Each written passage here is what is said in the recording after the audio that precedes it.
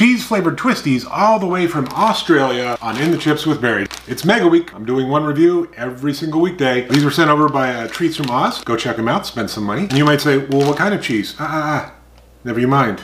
Just cheese, okay? Twisties doesn't want to get into the whole nuance of what kind of cheese. Smell a bit cheesy.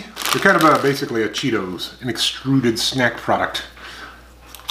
Not as crunchy as I thought, a little softer. Cheesy, not overly cheesy though. It's like Cheetos got put on a budget cut.